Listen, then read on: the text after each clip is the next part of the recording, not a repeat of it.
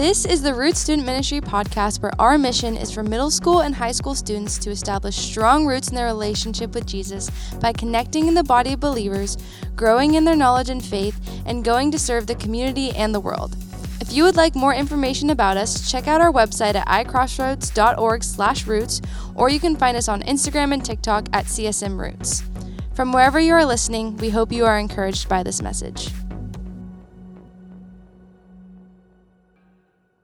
Hey guys, my name is Tyler and I'm the next gen pastor here at Crossroads. I oversee you guys in Roots. So let me start by asking you a question. What comes to your mind when you hear about the word freedom?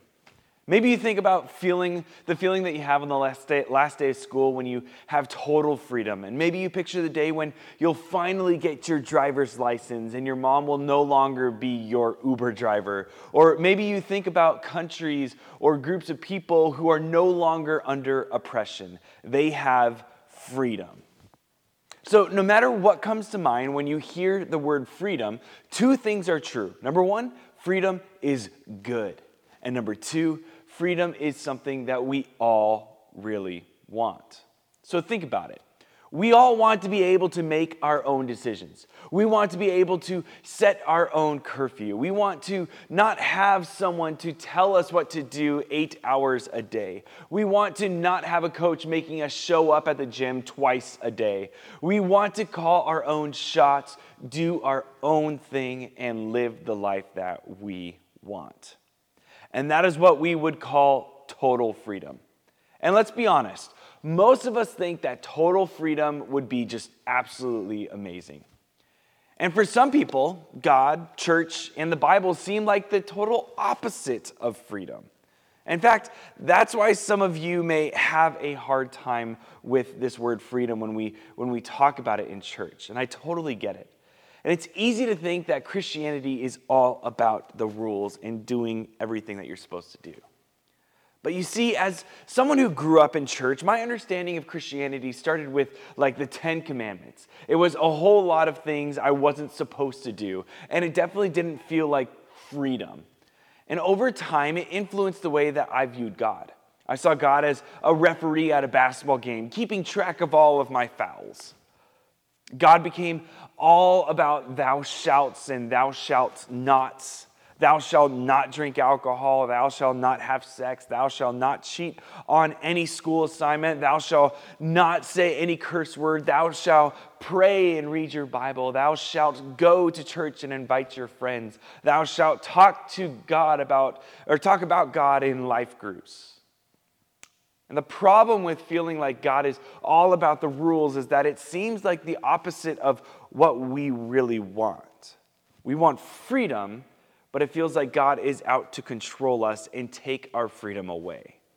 Plus, we already have parents, teachers, and coaches who seem like they're trying to control us and tell us what to do, so then we're supposed to go to church and hear about more stuff that we can't do. But here's a question that has always bothered me.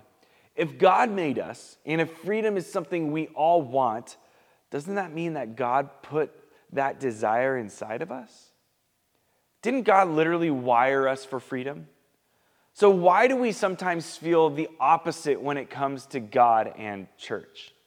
And I'm glad that you guys are here today, my friends, because for the next few weeks, that's exactly what we're going to be talking about. We are going to start by looking at a letter that the Apostle Paul wrote to a group of people in Galatia. And if you've never heard of Paul, here's a short biography on him. He was a Christian-killing Jewish leader. Yes, you heard that right. He literally was on a mission to kill Christians and stop Christianity from spreading. But then one day, Paul had an encounter with the resurrected Jesus, and that meeting with Jesus changed the course of Paul's life forever. And he became a leader in the early church and abandoned his old way of life. And in fact, he dedicated his life to telling others about how he discovered Jesus and who he discovered Jesus to be. And since he didn't have access to social media, Paul had to do like the old-fashioned type of stuff. He wrote letters. And he started out one letter saying this in Galatians 1, verse 1 and 2. Paul, an apostle, sent not from men nor by a man, but by Jesus Christ and God the Father, who raised him from the dead, and all the brothers and sisters with me to the churches in Galatia. So side note here, it's important to remember when you are looking at different letters from the New Testament that these were real groups of people getting real mail from a real guy. And that means what Paul wrote was specific to people living in Galatia, and he was addressing real concerns that they had. So when we read letters from the New Testament, it's really like we are reading someone else's mail. It wasn't addressed to us, but it can benefit us. So what was going on here that Paul felt the need to write about? And you could say that there was some tension that was happening. And one of those tensions was about the rules, like the Jewish laws to be specific. See, the law was basically the rules that God had given the Jewish people to follow to make them stand out from the other groups of people who lived around them. And the problem was these rules had started to become so important to the Jewish people that they actually started using them to keep more and more people excluded from their community and they left no chance for people outside of the community to join in. And that was never God's intention. So, Jesus comes along, and what does he say? That God's desire is for everyone to belong to God's family. And if the rules were being used to keep people out or to determine who was most in with God, then the rules were being used the wrong way. And this obviously led to some questions. So, what do we do with the rules that we had from before? Do we just throw them all out? And it's not like these were little instructions that didn't matter. These were rules about relationships, food to eat and not eat, holidays to observe and things to wear, places to go or to not go. These were rules that affected every area of life. And these were rules people had that they've been following for thousands of years. And to all of a sudden just stop following these rules and these laws was going to be a big deal.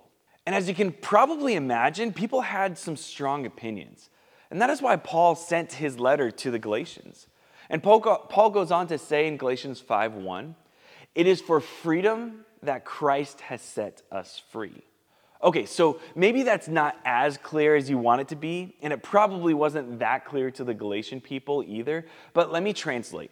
Paul was basically saying, hey, Jesus did what he did so that you could have what you really want, which is freedom. Don't act like you're not free. You are free. And freedom means that you don't have to do anything to be in with God. It was all about what Jesus did for us while he lived here on this earth, not about the rules and the laws. Through Jesus' death and resurrection, he made a way for us to be in with God without having to earn it. He did the work so that we could be free. So to a lot of people, this was a totally new idea. To be told that they were in with God, but not because of anything that they have done, it sounded too good to be true. But Paul, who had an encounter with the resurrected Jesus, said this is what Jesus came for, that faith is about freedom. So when it comes to being good with God because of what Jesus did, you and I are free to just relax. We don't need to work for any kind of approval or acceptance. We don't need to worry about the days where we don't get it right and wonder if that jeopardizes our standing with God and if, am I really going to go to heaven because I sinned? We have been set free. And there is a freedom that we really want and that God wants for us too. And we don't actually despise the rules. We don't want other people to cheat us and steal from us. We all want the protection that comes from having healthy rules in place for us. So think about it. Not following the rules actually leads to less freedom. So when you cheat on a test at school, it comes with some very real consequences. If you get caught, the punishment is out of your control. Or maybe you get the good grade, but you know that you weren't in the one who actually did the work, and your conscience and everything that you're thinking of definitely doesn't feel free from the guilt.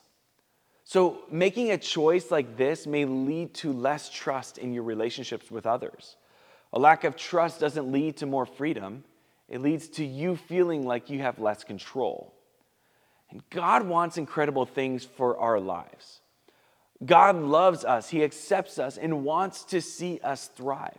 And because God is a loving Father who wants great things for us, God has some things for us to do and some things for us not to do. And these things have nothing to do with our standing with God. We're completely loved regardless. But we have the opportunity to partner with God to move us away from the things that have the potential to hurt us, hurt others, or lead to regret. So at this same time, we have the opportunity to partner with God to move us towards bigger, better lives with more freedom.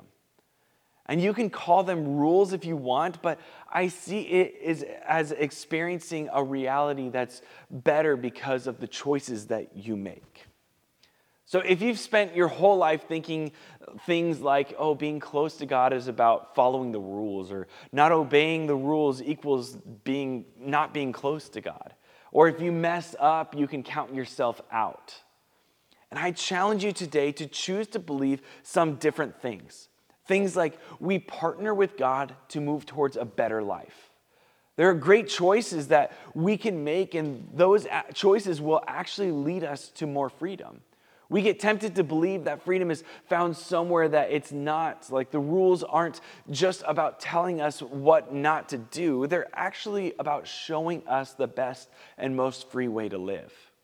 They aren't meant to make you do certain things to be in with God. They're meant to guide you towards following Jesus as an example of what it means to live truly free from the things like guilt and shame.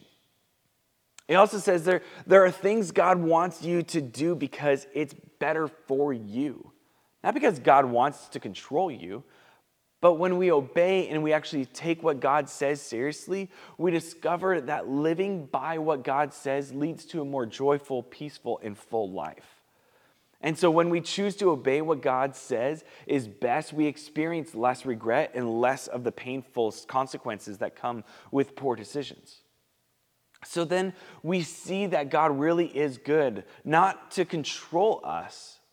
God wants what is best for us and proves it when the rules guide us away from things that result in less freedom.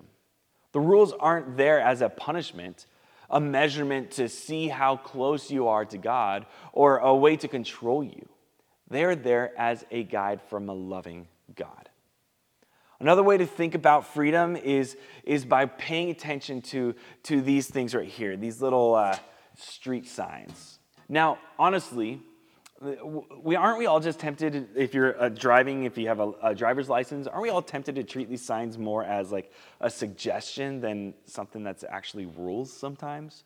Well, one time I did that and I learned a lot more about the purpose of a sign like this because I had to pay a lot of money after getting a speeding ticket, but that's not why we're here to talk about, okay? Anyways, one of the notable facts that I have learned over the years is that these signs, which indicate the rules that we have to follow as drivers, are actually intended to keep us safe. Speed limits, they aren't just put in place to keep us from having fun. Or what about these? Stop signs. Stop signs aren't just suggestions for us to just slow down but just keep blazing through. Or what about these? Yield signs. Yield signs aren't there just to tell us, oh, we'll just punch the gas, just go for it. The placement of these signs is strategically thought through by traffic engineers. And yes, that is a real job. Traffic engineers are brilliant people who put together the puzzle of how to help cars travel from one point to another point safely each and every day. The signs and their placement are strategically engineered to keep everyone on the road as safe as possible. Meaning that if you and I actually follow the rules put in place by people who are paid to think through these things, we would be far safer than we are by ignoring them or not taking them seriously. The rules of the road are literally put in place to keep us safe. Or to say it another way, the rules of the road are intended, when actually followed, to help keep us free of potentially dangerous consequences. And they keep us free from things like points on our driver's license or even our insurance. And more than that, they are really there to help us have the best driving experience possible. You see, in so many ways, the rules lead to freedom. And when we see rules the way that God intended, they are there to lead you to a life with more freedom because they come from a God who wants what is best for you. So think about it. Rules like loving all people or don't take advantage of people lead to a life of more relational freedom and less relational tension. And rules like putting God first lead to a life of healthy priorities instead of a life controlled by things like money, fame, popularity, any things here that, oh, these are what I really want. But when we put God first, that these things and a wad of cash doesn't control us. Rules like don't steal lead to a life with more integrity and less distrust. God is good. God's love for us never changes. And so when Jesus was on earth, he showed us that God is love. So we can be sure that faith is about freedom. And as we become more confident in who God is and not just what God wants us to do and not do, we learn that the goal is for us to experience more of God's love. So imagine what would happen if we stopped wondering if we were in or out with God, and imagine if instead we could partner with God as sons and daughters to live in a more freedom that God has for us. Wouldn't that be more relaxing and a joyful way to live? And we have a view of freedom, but God has an even better view of it. Faith is about freedom. And as we learn to trust in God's love for us, we begin to discover this new and better type of freedom. So let me pray for you all.